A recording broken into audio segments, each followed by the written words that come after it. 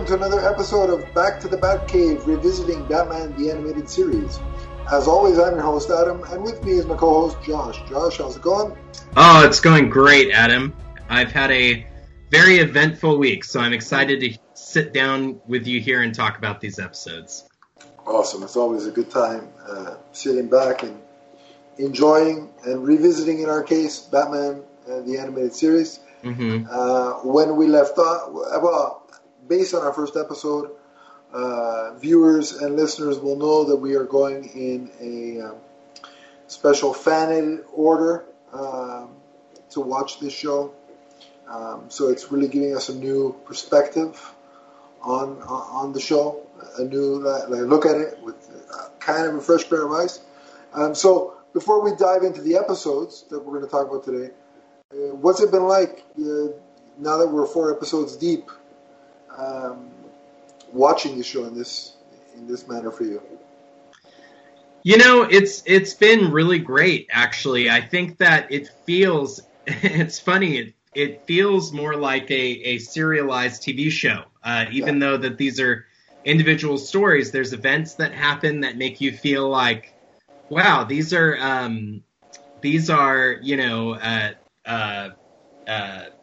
this is happening at the same time. It makes you really feel that way, you know? Yeah, so far, I would agree. It feels like, at least, from a storytelling point of view, it has the vibe as if you're watching a live action series. Mm-hmm. Mm-hmm. Like there's no and from story to story,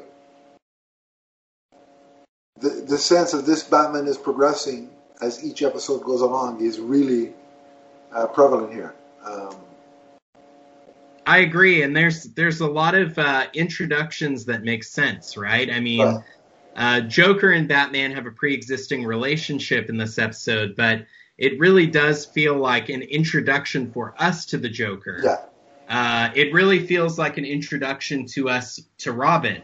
Yes, all of those things. Even though it's quite clear with both of those characters, this iteration of Batman has a pre-existing relationship with both of them. And it's funny because it kind of works like the sort of Burton Batman films in a way, because this Batman, when we meet him, has a certain history, but yet it feels like an introduction at the same time. And so watching the episodes of the animated series in the order that we are has that same sense as well. So, yes. I'm in complete agreement with you on that. Mm-hmm. So it really is fun so far watching it in this manner. So yeah, I'm enjoying myself for sure. Mm-hmm. And one of the cool things is for me, I kind of, if I watch it in the order that it is on on the discs or whatnot, in your case I guess HBO Max, you kind of know which episode's coming. Like you're kind of prepared for, okay, well now I'm going to see.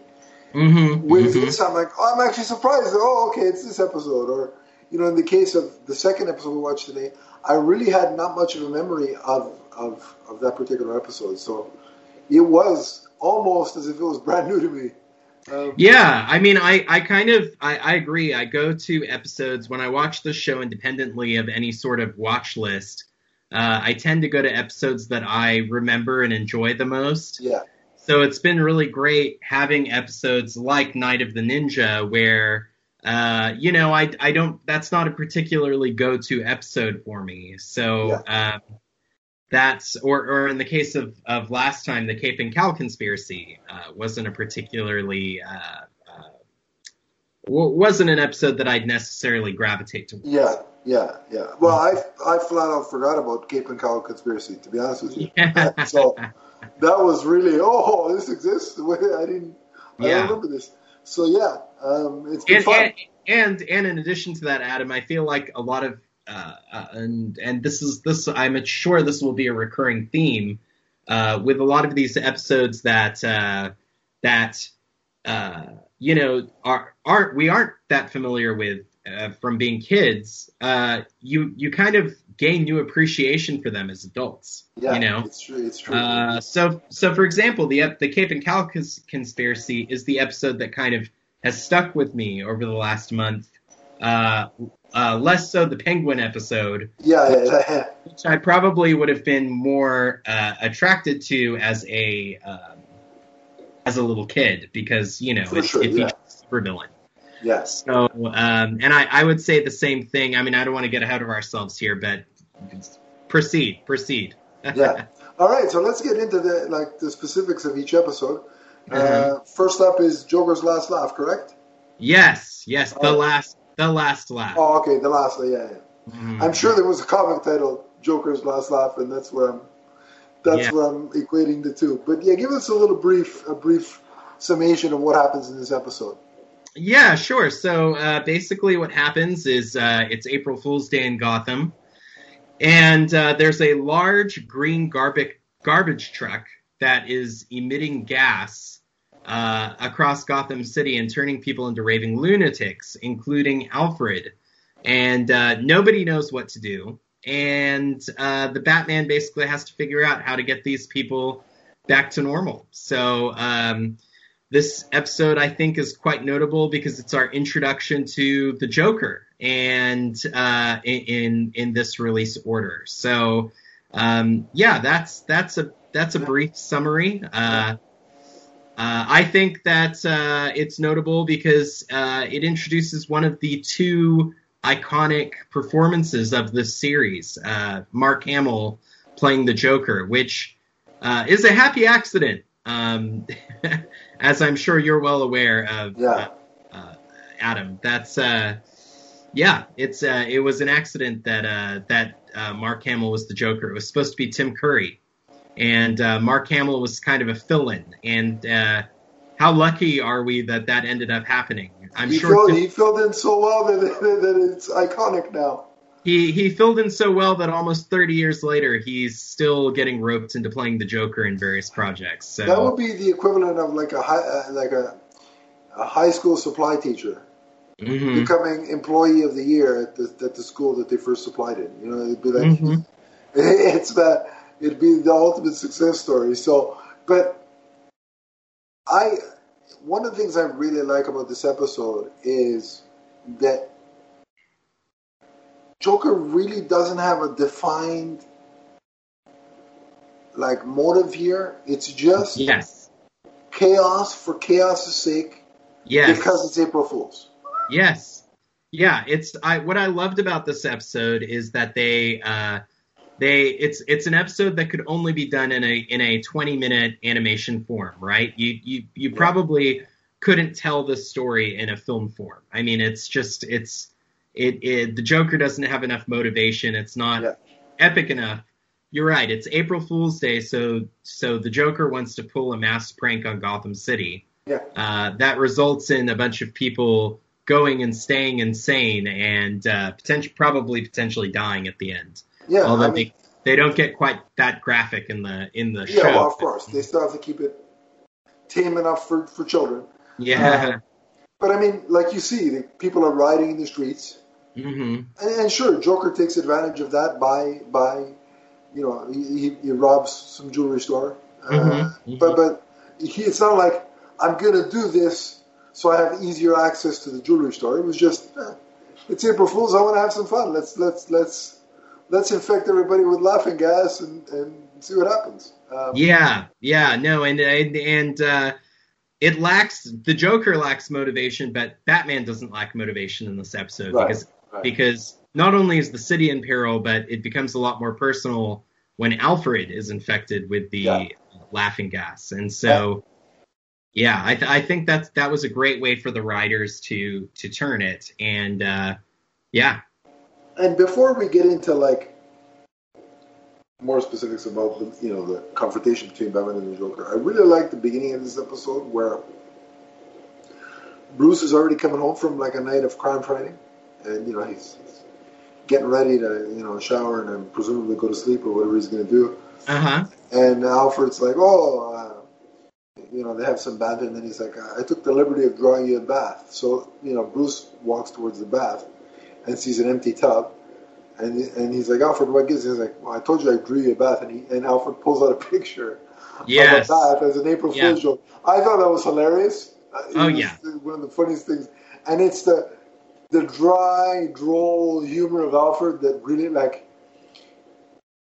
it's true in live action that one of the success of a Batman movie hinges on the relationship of Batman and Alfred and their banter. And I think that's true of the animated series as well. Yeah. Oh, absolutely. 100%. And we see examples of that through various live action interpretations of the Batman. Michael Gough had a couple of really funny zingers. The most prominent one I can recall is when he doesn't necessarily deliver the zinger himself, but it's he kind of lays up Batman. And it's like, can I pack you a sandwich, sir? And Batman says, I'll get drive-through. And then drives off, That was a classic. That was a classic back in 95. And then Michael Caine had some good zingers. And even Jeremy Irons had some great zingers. So all of them have had good one-liners. Yeah, and this continues right into animation form. It's the relationship is a vital part of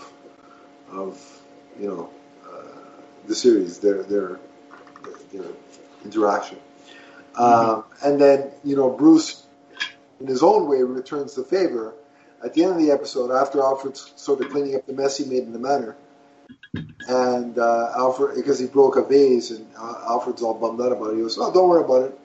I'll just take it out of your salary for the next couple of years."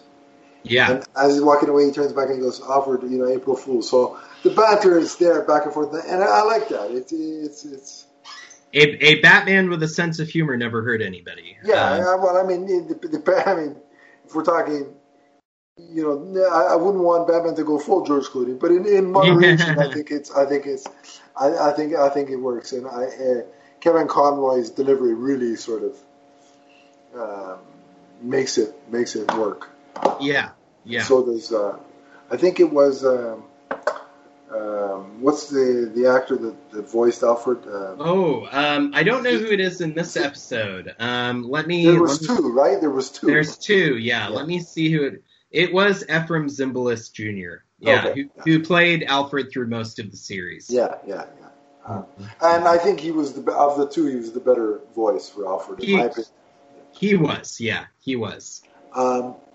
The interesting thing with Batman and the Joker is that there is a moment where Joker seems to have the upper hand. Mm-hmm. Batman is basically floating to the bottom of Gotham Harbor, river, whatever it is. Mm-hmm. And so, that sense of the villain having the upper hand, Batman in peril. Again, I think every time that's done in this show, it is a nod, and the way it's done is a subtle nod to Batman 66. Yeah, absolutely. Absolutely. I mean, it doesn't have the, will Batman make it out of this trap? It doesn't have that.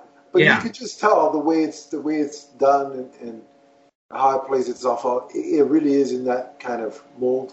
It's an homage. Yeah. And so I like that, because you can imagine that Bruce Timm and Paul Dini were yes, they had a mandate to make it feel similar to Batman 89 and Batman Returns, but when they grew up, their frame of reference for Batman probably was Batman 66. So yeah, absolutely. It's only natural they're going to throw stuff in there. Yeah. And I like the fact that I think, in terms of this rewatch, this is the first time we see the bat boat, which is kind of cool. I like seeing different vehicles, the bat vehicles. I think you're right. I think it is the first time we see the bat boat. So yeah, so we've got the car, and we've got the bat boat. I don't think we've seen the Batwing as of yet. No, not yet, not yet. But it's coming, and once it's there, it's ever present. Yeah. Not as much as the Batmobile, of course, but it's there. I think there's a Lego of that and of that Batwing, or there was one on. There was a big there's a big replica figure of it on sale that is quite expensive, but that's something. At some point, if I could get my hands on that, that'd be great. That would be quite enjoyable. I know somebody that has that. Oh, interesting. And Yeah. it's quite something to behold. The size of it is quite crazy. Yeah. Yeah. But I want to call out two really quick things about this. Go ahead. First thing is I want to give props to Shirley Walker. I really felt like this episode, in terms of our watch, its production number is number 4. We're watching it number 3. But fourth episode produced, and I really feel like Shirley Walker did a great job of taking the essence of the Danny Elfman score and doing something a little bit different. There was that kind of like, I don't know, I don't know how to describe it, almost like 70s kind of like crime movie kind of da da da da da at the beginning. Da da da da da da da da da da. It was like it was very different from Batman and Batman Returns. So I really appreciated that. I noticed it, and it was well done. The other thing that I want to call out, and obviously this all can be discussion, is Mark Hamill's performance as the Joker. Mark Hamill is just slides into this role, and the other funny part of it too is I think that Mark Hamill's doing a couple other voices in this. Yeah, he did the truck driver at the beginning. Yeah. I could tell that was. And you know what's funny is that.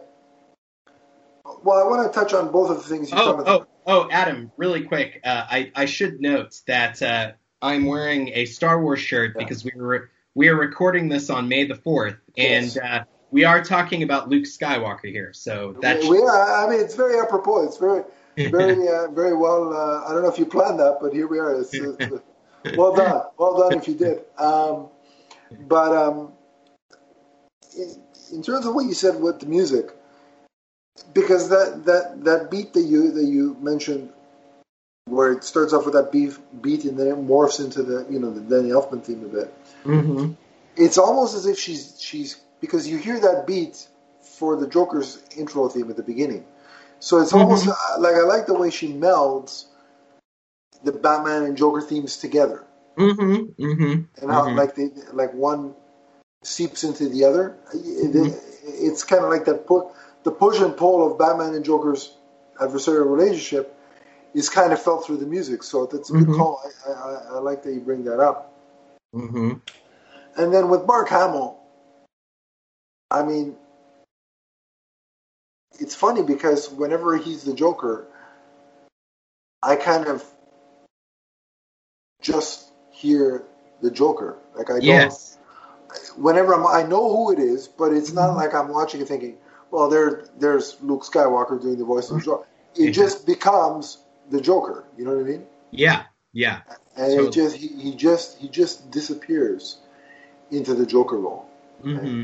Mm-hmm. I'll never forget one time watching. He did it may have been one of the Star Wars celebrations, where there's a video where he's having a conversation between Luke Skywalker and the Joker, and he's doing both voices or both performances, and it's a hell of a thing to watch. Oh, I need to look that up. I've never seen that before. It's something else.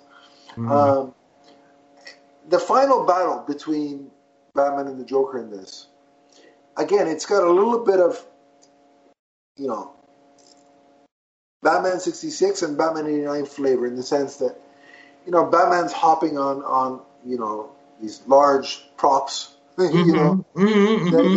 you'd only find, you'd think, in a 60s show. Like the conveyor belt is exceedingly large, and it looks like the rudders of the machinery he's hopping on. And so it all feels very 66. But then when they're on the pathway, and Joker gets knocked off, and he's going to fall into the pit of the you know, it's very reminiscent of him about to fall into the vat of chemicals. Yes. Difference being Batman catches him and you know, pulls him back up. But it called to mind, you know, the fact that this show can call to mind so, you know, two vastly different portrayals of Batman, and they somehow seamlessly fit together. Still amazes me how they pull that off. Oh yeah, no, it's what Batman the Animated Series does best, is pulling all the various elements of Batman together, because the 80s, Batman 89 and Batman Returns, well, more so Batman 89, Tim Burton pulled a lot of inspiration from The Dark Knight Returns, which had just come out 3 years before Batman 89. In 1986, 1 year before I was born, which is insane. But anyways, 35 years ago, actually. It's the 35th anniversary of The Dark Knight Returns. I'm older than that book. That's sad. Yeah. Anyway, but I digress. Yeah. But yeah, so I think that the main influence for Batman the Animated Series is really the 70s.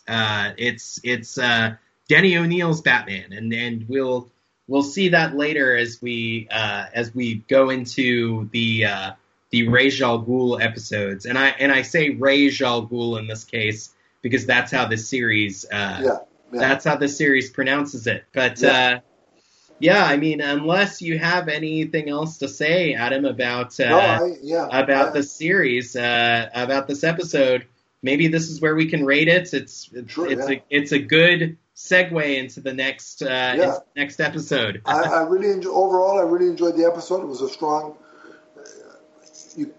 I couldn't dream up a better debut for the Joker, I don't think. In the context of this rewatch, of course. So we're doing it out of 5, correct? Yes. So I'm going to go ahead and give this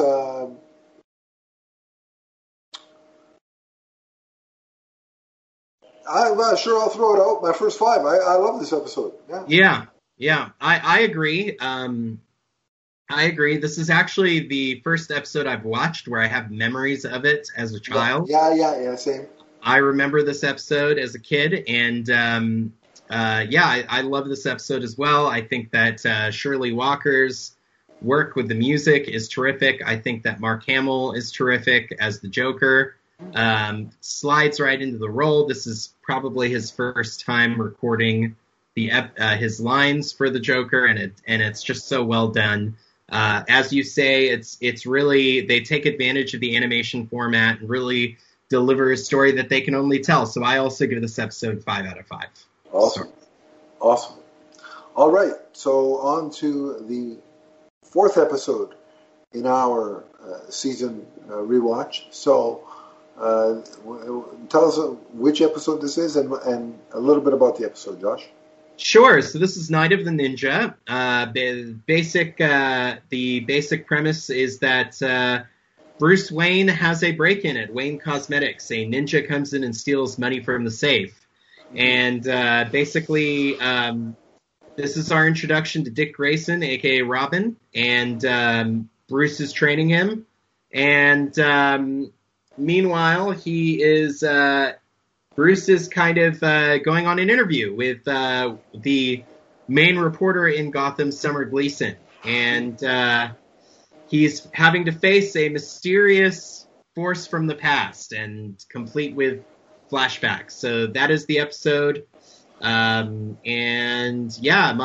general just opening thoughts is Bruce Wayne. Shaken, not stirred. This is very much a James Bond story superimposed over the DC Batman universe and the DCAU. And it's really terrifically done. It gives us kind of a glimpse into Bruce's training. I really enjoyed it. I think that this is a great performance from Kevin Conroy. And an episode again that I don't really remember from being a kid, and probably would have been bored with when I was a kid, but that I found to appreciate. As an adult. I really liked it. I loved the homages to the 1970s, which is like, if you can't tell, the Silver Age is probably my favorite era of comic books. Yeah. And I love it, and it's a lot of fun. So it was also great to see the introduction of Dick Grayson. I love this version of Robin. I think that it's really strong. It's probably the biggest mass media version of Robin that exists. So those are my opening thoughts. What did you think of this episode, Adam? I really enjoyed it. Like you, I didn't much remember. Like, I didn't have strong memories from it from childhood. I did like the flashback structure and how we did get a little bit of insight into Bruce's training. And I will echo your sentiments in terms of well done to Kevin Conroy, because he did have to change his inflection in his voice. You know, he had to go to 3 levels. Yeah. Batman, Scholarly Batman, Bruce Wayne, Playboy Millionaire when he's with Summer Gleason, and then young Bruce Wayne, or younger Bruce Wayne, during the training flashbacks. I agree with your assessment that it takes a lot from the 70s. Like, it feels like a Silver Age kind of story. This reminds me a lot of the recent animated feature, Batman: Soul of the Dragon. I don't know if you've seen that yet. I haven't seen that yet either. I need to watch. Maybe that's the one I'll rent this week. I think based on your Silver Age leanings and what you initially said about this episode, I think you're going to dig it. I think you're really going to like it. Nice. So that's my recommendation to you. I definitely think it's worth your time, especially given your comic book leanings. So I definitely got vibes from that. Seeing the different subsidies of Wayne Enterprises that get robbed or vandalized is a nice touch, because it shows you part of Bruce's life outside of the Cape and Cowl. Which in the first 3 episodes you don't really get much. It's Bruce with Alfred, Bruce in the cave, and then Batman kicking butt on the streets of Gotham. Yeah. That's pretty much the range of Batman's life that we've gotten up until this point. So it's nice to see. Also, I'm always a sucker for a good Commissioner Gordon rooftop, police kind of investigation scene. Oh, yes, yeah. Especially in this noir kind of context that Batman the Animated Series puts on it. So that's great. And I think the villain's motivation for attacking Bruce Wayne, in the sense that he was a fellow student with Bruce back in Japan, and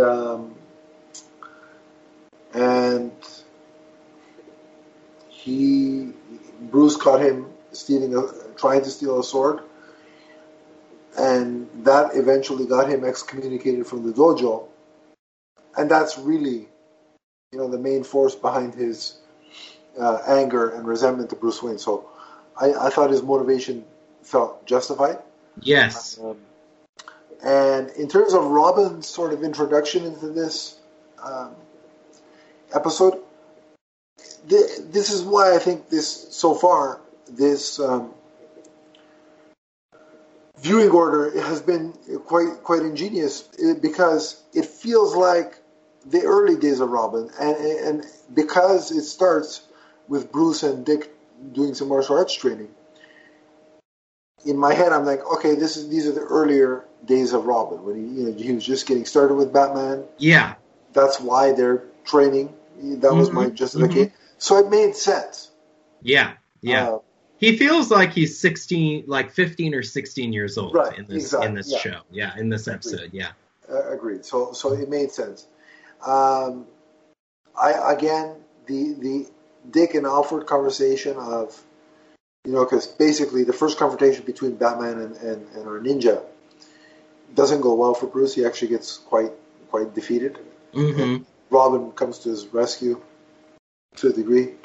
And well, he comes to his rescue because he doesn't want Summer Gleason to see him fight. So Robin fixes that by unraveling a rug. No, that was before. I'm talking about on the rooftop. Oh, yes. Yeah. And I think that was kind of interesting because then that leads to a conversation between Dick and Alfred, where it's like, that guy almost had him, and Bruce would never admit that I saved him, because that would require admitting that he lost, and even Alfred said, "Oh, he'd never admit that." And then Bruce walks in, and, before he says, "I'll be back later."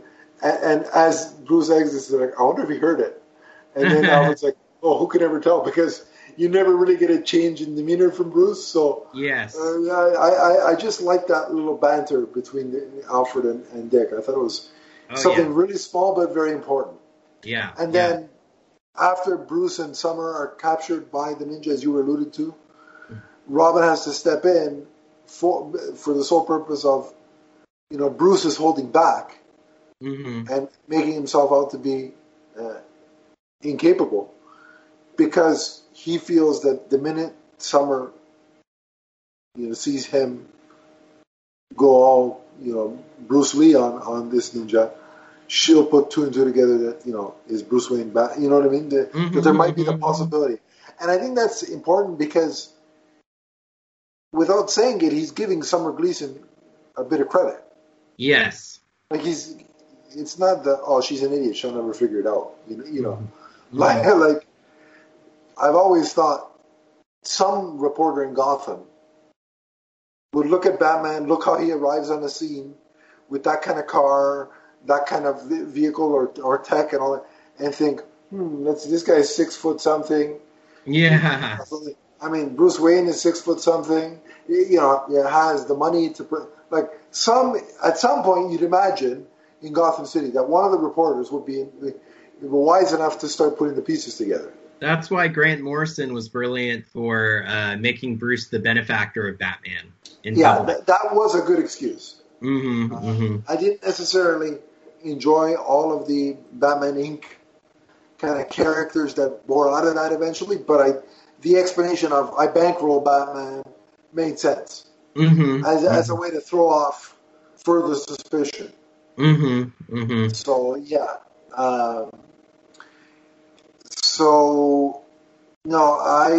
I like the fact that he gave her enough props to say, I got to disguise my ability here. And then Robin knocks down the drapery, so it obscures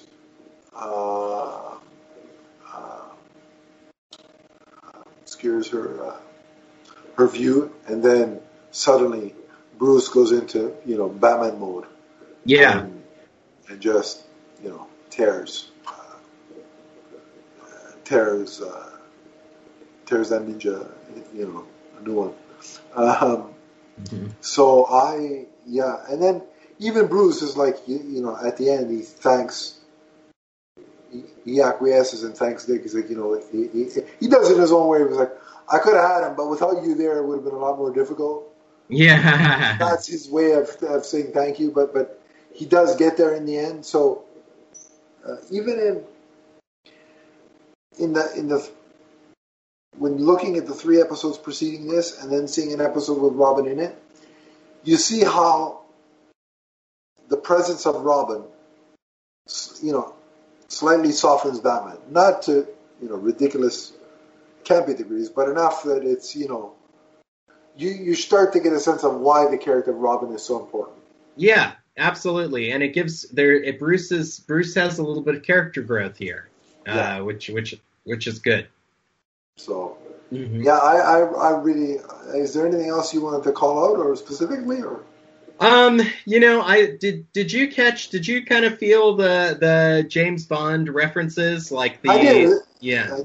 I did. Especially seeing Bruce in a suit, pull off some of those moves. I'm like, okay, this is really James Bondian kind of, yeah. I was kind of feeling it before, kind of with the story and like the structure of the episode. Yeah. And then when they had Bruce in a tuxedo at the end, I really felt like they were laying it on thick. That this is partially a James Bond homage, you know? Yeah, for sure. Yeah.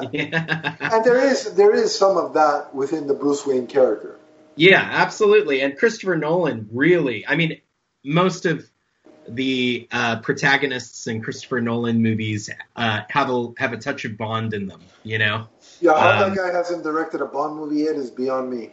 Oh, I know. Well, you know, not to veer too off course, but the rumors of Tom Hardy taking over for Daniel Craig lead me, and they're not like soft rumors. They're a bunch of people in the know. I don't know if you remember a few months ago, tweeted out Tom Hardy is the next James Bond. Yeah. If that's true, I think it's an indication that maybe the producers have gotten Nolan to direct a Bond movie. Well, I think it's just a matter of, to be honest with you, I think it's just a matter of time before he steps on in that into that franchise. But I really, you know, as a fan of the again the 60s and 70s Bond movies, I really loved those homages and think that they really work with this character. So I mean, you could even see it in the 60s show. Like, yeah. Who else but, you know, Bond would have the tech that Batman did in that show? Yeah, absolutely. You know, like it goes part and parcel. I think the two characters go together nicely. And I think it's actually funny, just a quick aside. Adam West in a commercial was playing like a Bond spoof.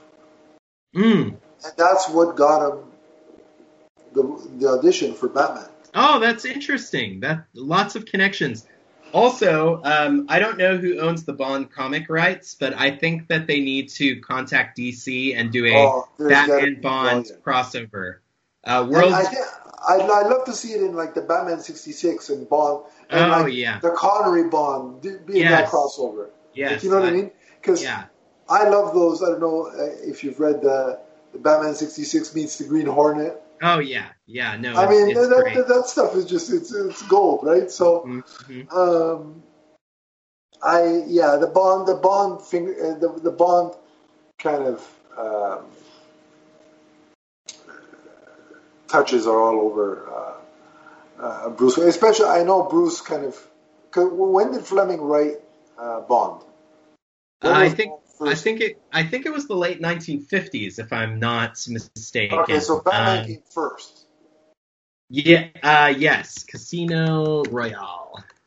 Because Bond is a creature of the Cold War. Yes, so Batman clearly came first. Mm-hmm. But I think later writers like the Denny O'Neills and such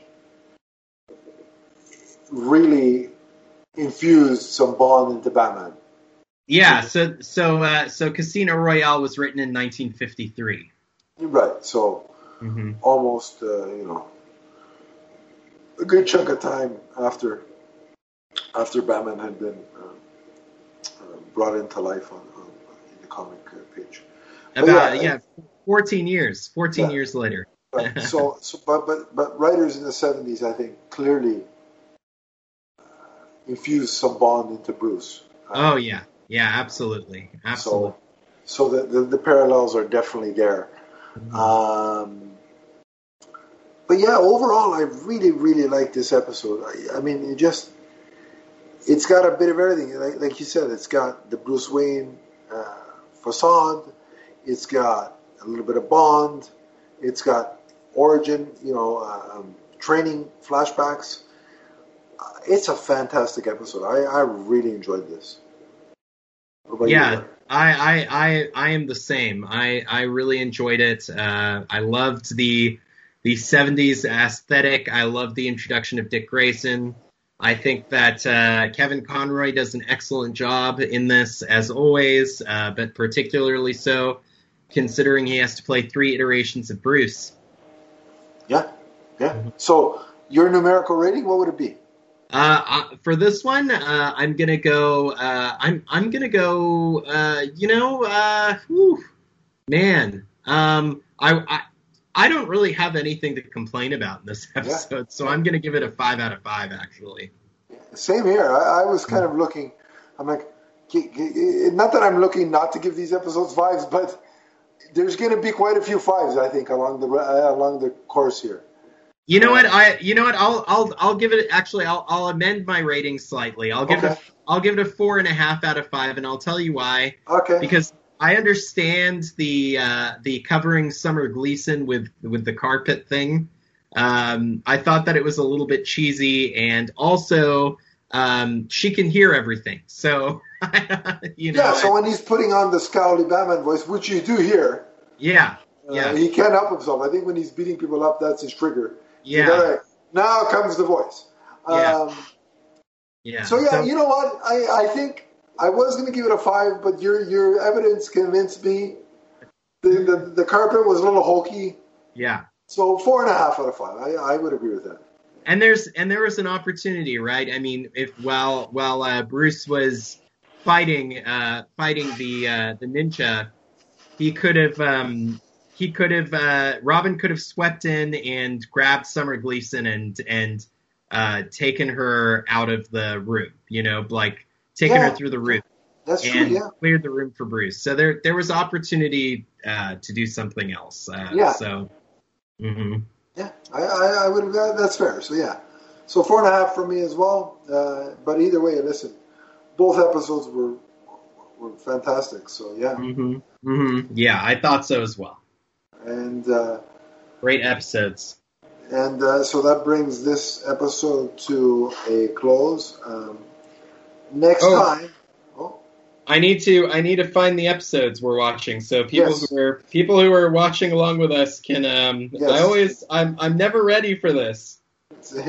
We're never ready for the end of the show. Okay. The 2 episodes we are reviewing next week are Prophecy of Doom and The Underdwellers.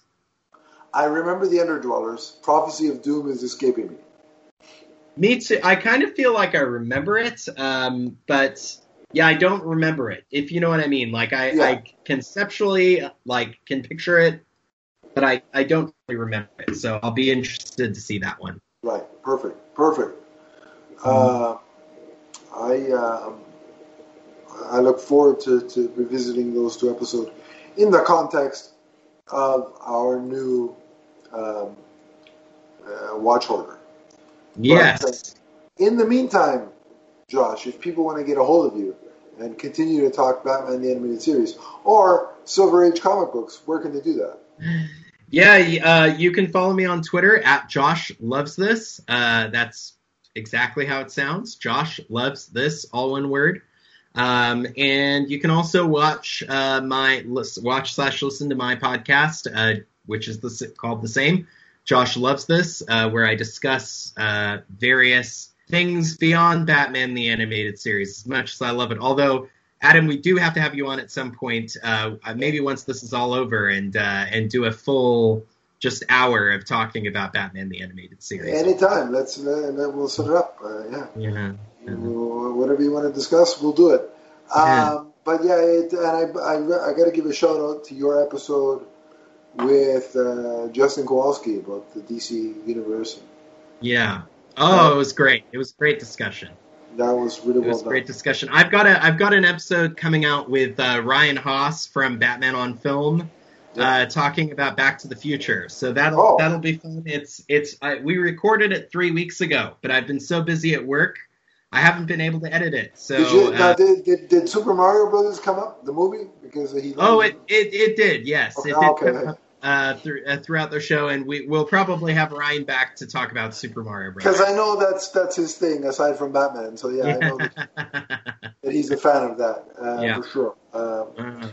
But and if you want to track me down, it's my Twitter account is at Adam_LeafsFan.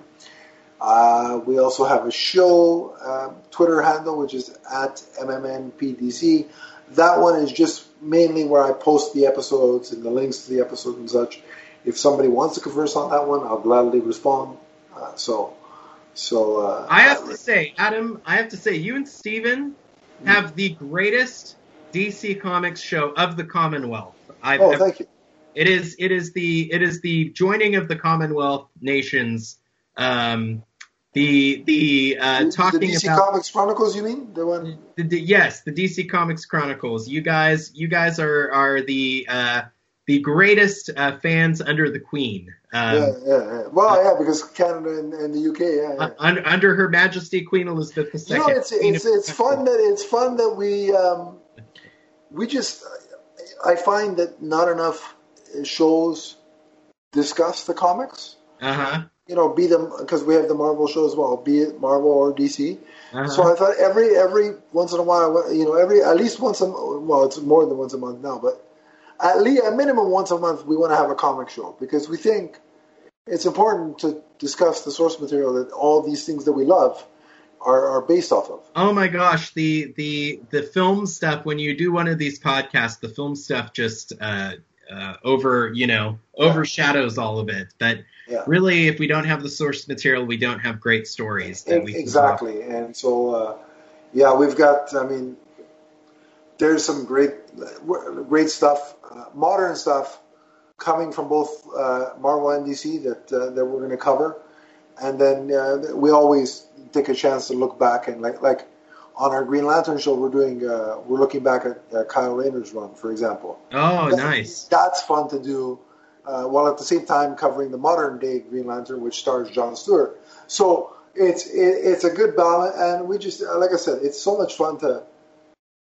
talk about the comics because they're telling some really good stories right now, and I think we have an embarrassment of riches coming with Green Lantern. Yes, we do. With what I'm pretty sure is shaping up to be a connected TV show and movie. Josh, series. You mean you're not disappointed that you didn't get the Garage cameo? I know that's a thing online. I'm really disappointed. I'm gonna say no comment on that. I'm sorry. I will. I'm really hoping though that John Boyega gets cast as Jon Stewart, and I take that. and you know who my dream is for Hal Jordan? I know everybody's calling me go for it. Tell nuts for this, and this has nothing to do with Batman the Animated Series, but it's fine. I would love to see a Hal Jordan that got the Green Lantern ring and got teleported to Oa and left his life on Earth behind during the Vietnam War in the 1960s, so it creates a sense of legacy similar to Ant-Man and in the Marvel Universe, the way that they do Michael Douglas as Hank Pym. I think Harrison Ford should be Hal Jordan. And I know that's crazy because he's 80 years old. Yeah. I think the age is the only stumbling block, really. but I think that John Boyega and him had such great chemistry in in the Star Wars movie, and I just think that would be such a fun dynamic that we couldn't really see. And then you could do flashbacks, and they could de-age Harrison Ford and all of that. The trouble is Harrison Ford's in his 80s, and he's clearly getting old. It's a miracle we're getting him back for one more indie. Yeah.